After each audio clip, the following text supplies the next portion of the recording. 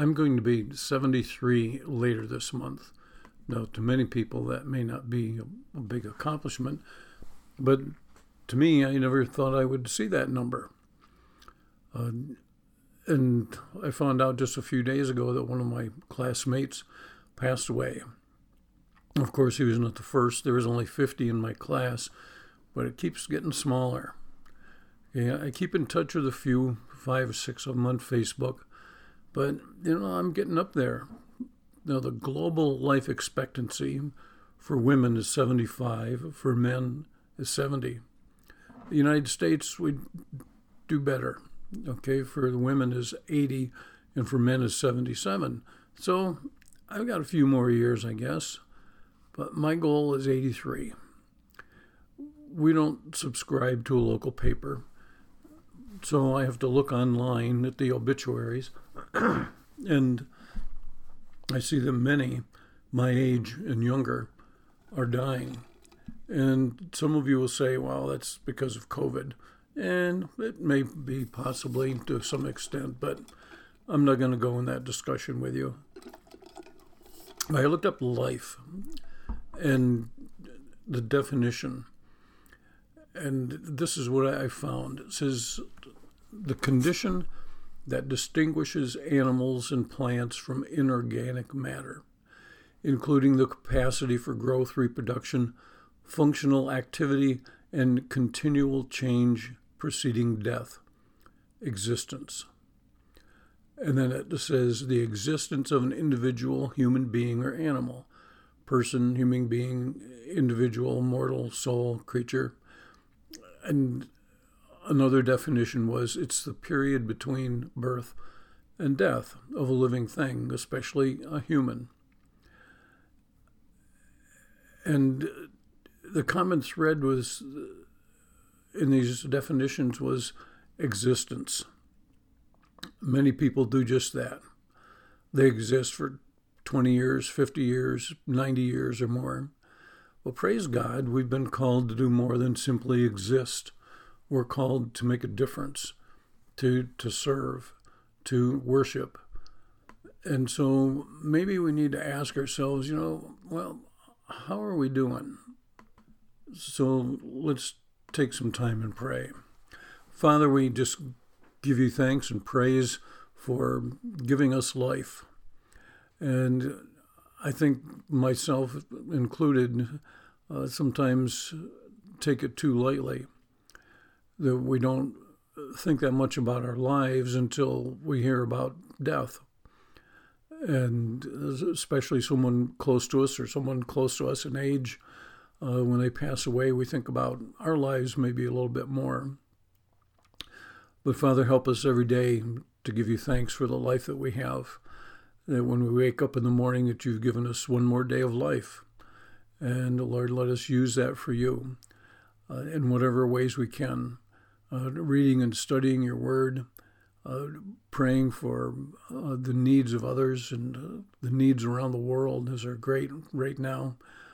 And Lord, that we can draw ourselves closer to you and we can find the ways that you want us to serve and realize that worship isn't just something that we do on Sunday morning for an hour, that we need to be in an attitude of worship all the time. So, Father, as we open your word, Lord, let us see what you've got for us and help us to maybe better understand. In Jesus' name, amen. Well, this message is going to be the start of a series. Now, I don't do a lot of series, and I'm sure the passage that I'm going to use is going to be familiar to probably most everybody that's going to listen. But may have heard one or two or maybe several messages on this scripture, but you're about to hear another, okay? Not so much today, but as I get further into the series. So hearing these messages may remind you of something that you've heard in the past, or it may teach you something new, or you may come away scratching your head, wondering where I got that from. So I want to start with a few verses before we get into what's more familiar. And so what am I talking about? the armor of God. Okay? Now, in Ephesians 5, in the beginning of chapter 6, Paul is talking about how we are to live as Christians. Okay? The relationship between husband and wife, parent and child, slaves and masters. And then we get into Ephesians 6, verses 10 through 17. Verses 13 to 17 being the most well-known.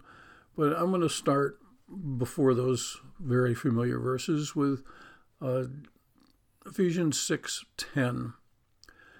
And this is what Paul writes. He says, "Finally, be strong in the Lord and in his mighty power." Okay, so Paul is reminding the Ephesians that they're not alone in life, that they may sometimes feel that way. You know, husbands and wives in their relationship, they may feel like they're fighting a one-man battle. Parent and child, and that goes both ways. As you're parenting toddlers or infants, their whole life, they depend on you for everything. And then as your children grow, they get into the teen years and they think that they don't depend on you for anything, but they need to look around and see that that's totally untrue. But then, as your children grow, in that relationship, it changes again as they become adults, young adults, and you're no longer so much that parent-child as you are friends and trying to help each other. And I see it now as, like I said, I'm going to be 73, and our children's concern about myself and my wife, and wanting to know, what's going to happen if something happens at some time. So that's certainly a concern. But in a husband and wife relationship, it could be a struggling marriage. Maybe there's infidelity, laziness, lying, cheating in other ways. And also we need to rely on the Lord's mighty strength that it talks about in that verse, and not our wimpy strength that really amounts to nothing if we just rely on ourselves. So for many of us, that's why the battle is so fierce and so long, because we're just fighting on our own and trying to accomplish what needs to be accomplished by ourselves, when the Lord is saying, I'm right here, just reach out, I want to help. And we go to the Lord as the last resort rather than the place where we start in any battle or in any decision. Well, in verse 11, Paul tells us what we need to do when we're going to battle. Now, sometimes we see that battle coming, and other times, we're blindsided. It just comes out of nowhere. But even in those instances, we can get prepared as the battle rages. Because in verse 11, Paul says, put on the full armor of God so that you can take your stand against the devil's schemes. Now, some people that have been Christians for a long time don't want to hear about that. They don't want to hear about the devil or Satan or Lucifer or any of the other 30 or so names that Satan is given throughout the Bible. And if you start to talk about Satan, they're going to say, well, we don't need to go there. And, I think maybe now more than ever we need to go there. So maybe the first thing we need to do is realize that Satan exists and know what Paul is talking about in the next verse, verse 12, where it says, our struggle is not against flesh and blood, but against the rulers, against the authorities, against the powers of this dark world, and against the spiritual forces of the heavenly realms. Now, that's a verse that some of those Christians might not want to hear, because they'll think, our struggles is against our boss or is against our spouse or against our child or whatever. But no, that's not where it begins. So Paul starts out letting believers know that they're not fighting men, they're not fighting people, that their battle may be with a person, but there's more to it than that. That person or persons is raging against you for a reason that's prompted by more. And Paul goes on to let us know exactly who it is that we're dealing with. So let's look at the four things that Paul mentions: rulers, authorities, powers of this world, spiritual forces of evil in the heavenly realms. Okay, rulers. The Greek there is arche, which means a magistrate, a principality, a power, a ruler. Obviously, that someone that's in charge or thinks that they're in charge. Okay, so that's not who it is. Okay, we need to realize that it's not against the rulers. It's not against those that are in charge at whatever level that it may be. And the next thing he talks about is the authorities, exousia, which means authority or power or influence or force. Okay, now we're familiar with people of influence, whether it's in your job, people that are, in management, people that, help to make the decisions in the job that you work at.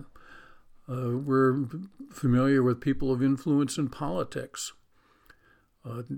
people that are there and they're making decisions that can affect the lives of hundreds or thousands or millions of people. We're familiar with people of influence, unfortunately, from Hollywood or athletes, people that think that they have influence anyways, and that their opinions are going to make a big difference in the world. But, we hear that and we see it, and we know that there's a lot of people that are influenced by those people as well. But our battle really is against those that are fighting in a different way. Okay, it says the powers of this world. Okay, now the Greek there, I'm not going to try and attempt. Okay, but the word that's used here, this is the only time that this word is used throughout the scriptures. But it means a world ruler or epithet of Satan. And so what it's telling us is that Satan rules this world. Whether you like it or not, he's the ruler of this world. Whether you believe it or not, he is the one that rules this world. So the epithet of Satan means a characterization or an identification. Okay, it's telling us who Satan is. Then the next thing that Paul talks about is the spiritual forces of evil in the heavenly realms. Okay, the Greek there is poneria for evil, which means depravity, plots, sins. The heavenly realms is talking about the celestial, the high, the heavenly. So if you put all this together, it says we're dealing with a powerful force with the authority to do as he wishes in this world. Okay, that's who we're dealing with. And that's why we need to remember verse 10, where it says, "Be strong in the Lord and his mighty power." Now, you could be a champion in martial arts. You could be able to bench press hundreds of pounds with ease. You may be capable of climbing Mount Everest or run the Ironman. You may have doctorates in 4 or 5 different areas and speak 6, 8, 10 different languages fluently. You may have billions and billions of dollars. You may own mansions and yachts and companies and properties. You may be a political powerhouse, whether it's in your city or the state or the country. But when it comes to fighting Satan on his turf, you need the Lord. Okay? Don't fool yourself. Okay? You're going to lose. You're going to lose big time. There's a song by Michael W. Smith. It's called Surrounded, or Fight My Battles. And I want to share just a portion of it with you. It says, that's how we fight our battles. This is how I fight my battles. It may look like I'm surrounded, but I'm surrounded by you. It may look like I'm surrounded, but I'm surrounded by you. Okay, meaning the Lord. So I want to share with you something from 2 Kings chapter 6. Okay, Elisha has been instructing the king of Israel what to do because the Arameans are going to be attacking him, and it doesn't look real good for Israel. So let me start in 2 Kings 6, verse 10. It says, so the king of Israel checked on the place indicated by the man of God, meaning Elisha. Time and again, Elisha warned the king so that he was on guard in such places. This enraged the king of Aram. He summoned his officers and demanded them, tell me, which of us is on the side of the king of Israel? None of us, my lord the king, said one of his officers. But Elisha, the prophet who is in Israel, tells the king of Israel the very words you speak in your bedroom. Okay, what he's meaning is Elisha is able to prophesy everything that the king is doing and thinking. So the king says, go and find where he is so I can send men and capture him. And the report came back that he's in Dothan. Then he sent horses and chariots and a strong force there. They went by night and surrounded the city. When the servant of the man of God got up and went out early the next morning, an army with horses and chariots surrounded the city. Oh no, my lord, what shall we do? The servant asked. Don't be afraid, the prophet answered. Those who are with us are more than those who are with them. And Elisha prayed, open his eyes, Lord, so that he may see. Then the Lord opened the servant's eyes, and he looked and he saw the hills full of horses and chariots of fire all around Elisha. Now, Elisha and his servant were surrounded by the enemy. Okay, I mean, death was just outside the door.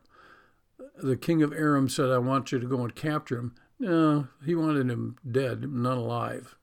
Okay, that was the reason that he sent horses and chariots and a strong force, not to just bring one man back.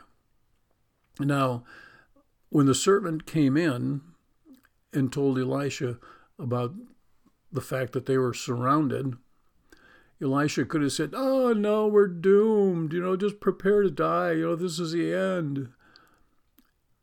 Or he could have denied that there was trouble, and he could have said, you're seeing things. There's no army out there. Come on. But he knew the Lord was prepared to help him because the Lord equals victory. Verse 18 tells us this. As the enemy came down toward him, Elisha prayed to the Lord, strike this army with blindness. So he struck them with blindness, as Elijah asked. Now, I'm not saying that the Lord will strike your enemy with blindness or anything like that. but he'll never leave you. Okay, Elisha knew that the Lord was with him and that the Lord was going to, protect him. Even though he was surrounded by the enemy, he was surrounded by the Lord, which is more important. He knew that the Lord would never leave him, would never forsake him. And he's going to help you overcome whatever it is that you're facing. Well, how do we get surrounded by Satan? Well, the number one reason is I think we fail to admit that he even exists. Because if you think your enemy doesn't exist, you're going to get defeated every time. Just like Elisha, if he would have said, no, there's no enemy out there, you're just seeing things, it wouldn't have been long and they would have been crushed. Elisha would have been dead. Another way that we can end up surrounded by Satan is thinking that we can defeat him by our own power. Now, Elisha could have said to his servant, hey, we can fight our way out. Right, just the two of them and all this army that's out there. Okay, now you're probably never going to be surrounded by armies and chariots, and maybe tanks, whatever. But we can sometimes feel like we're fenced in by our enemy. And then we think we will come up with a solution to win all by ourselves. This usually is not the best strategy. Okay, the third way that we can end up being surrounded by Satan is that you think that you're in control. Okay, you cheat on your spouse, and that's the first time, and you think, oh, I really shouldn't have done that. But then you think, oh, I didn't get caught. Maybe I can do this again, and you do it again and again and again. Maybe you're a person that has control over the funds, whether it's of a small business or a large corporation or a nonprofit of some kind.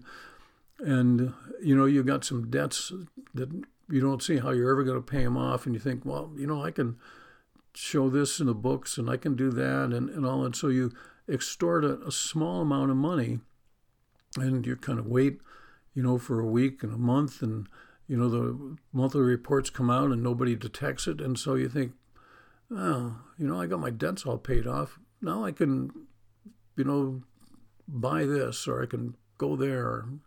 And so you take a little bit more. Or maybe, you go to a party with some of your friends and, somebody offers you a drug of some kind. And, you're really thinking, oh, I really shouldn't do this. But then you think, well, just this one time.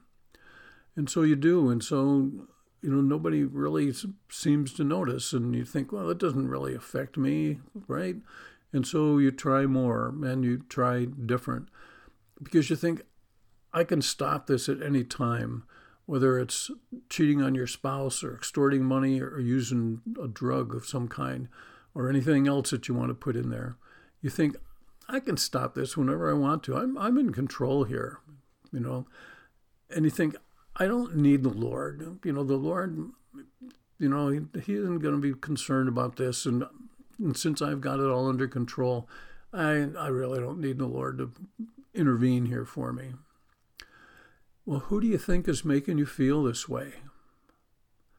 Listen to Jesus in John 8. He was being confronted by some of the Jewish leaders. And this is what he says in verse 8:44. He says, you belong to your father, the devil, and you want to carry out your father's desires. He was a murderer from the beginning, not holding to the truth, for there's no truth in him. When he lies, he speaks his native language, for he is a liar and the father of lies. Satan is a master at lying because he makes it sound so much like the truth. He makes it sound so convincing, and you think, man, I can do this. And he starts out slowly with small insignificant things, because he doesn't want to scare you away and doesn't want you to become aware of the fact that he's in control. But as things continue to go on, he's got you surrounded. So what are we to do? Well, one of the things I'll get to in the next message, but there's more that we can do. In Matthew 16, Jesus asked the disciples, who people were saying that he is, and they said, well, some say that you're John the Baptist or Elijah or Jeremiah or one of the other prophets. Well, then in verse 15, Jesus asks, he says, well, what about you? Who do you say I am? And Peter, who sometimes is way off base and says some things that, are maybe not very constructive, in verse 16, he hits it right on the head. He says, you are the Messiah, the Son of the living God. So the conversation goes on like this in verses 17 through 19. Jesus replied, blessed are you, Simon, son of Judah, for this was not revealed to you by flesh and blood, but by my Father in heaven. And I will tell you that you are Peter, and on this rock I will build my church, and the gates of Hades will not overcome it. I will give you the keys of the kingdom of heaven. Whatever you bind on earth will be bound in heaven, and whatever you loose on earth will be loosed in heaven. Now, that passage can sometimes be misread or misused, unfortunately. And one thing to note that isn't relative to this message, but may have you asking some questions, is I will give you the kingdom, or I will give you the keys to the kingdom of heaven. Okay, that happened at Pentecost when the Holy Spirit came on the believers.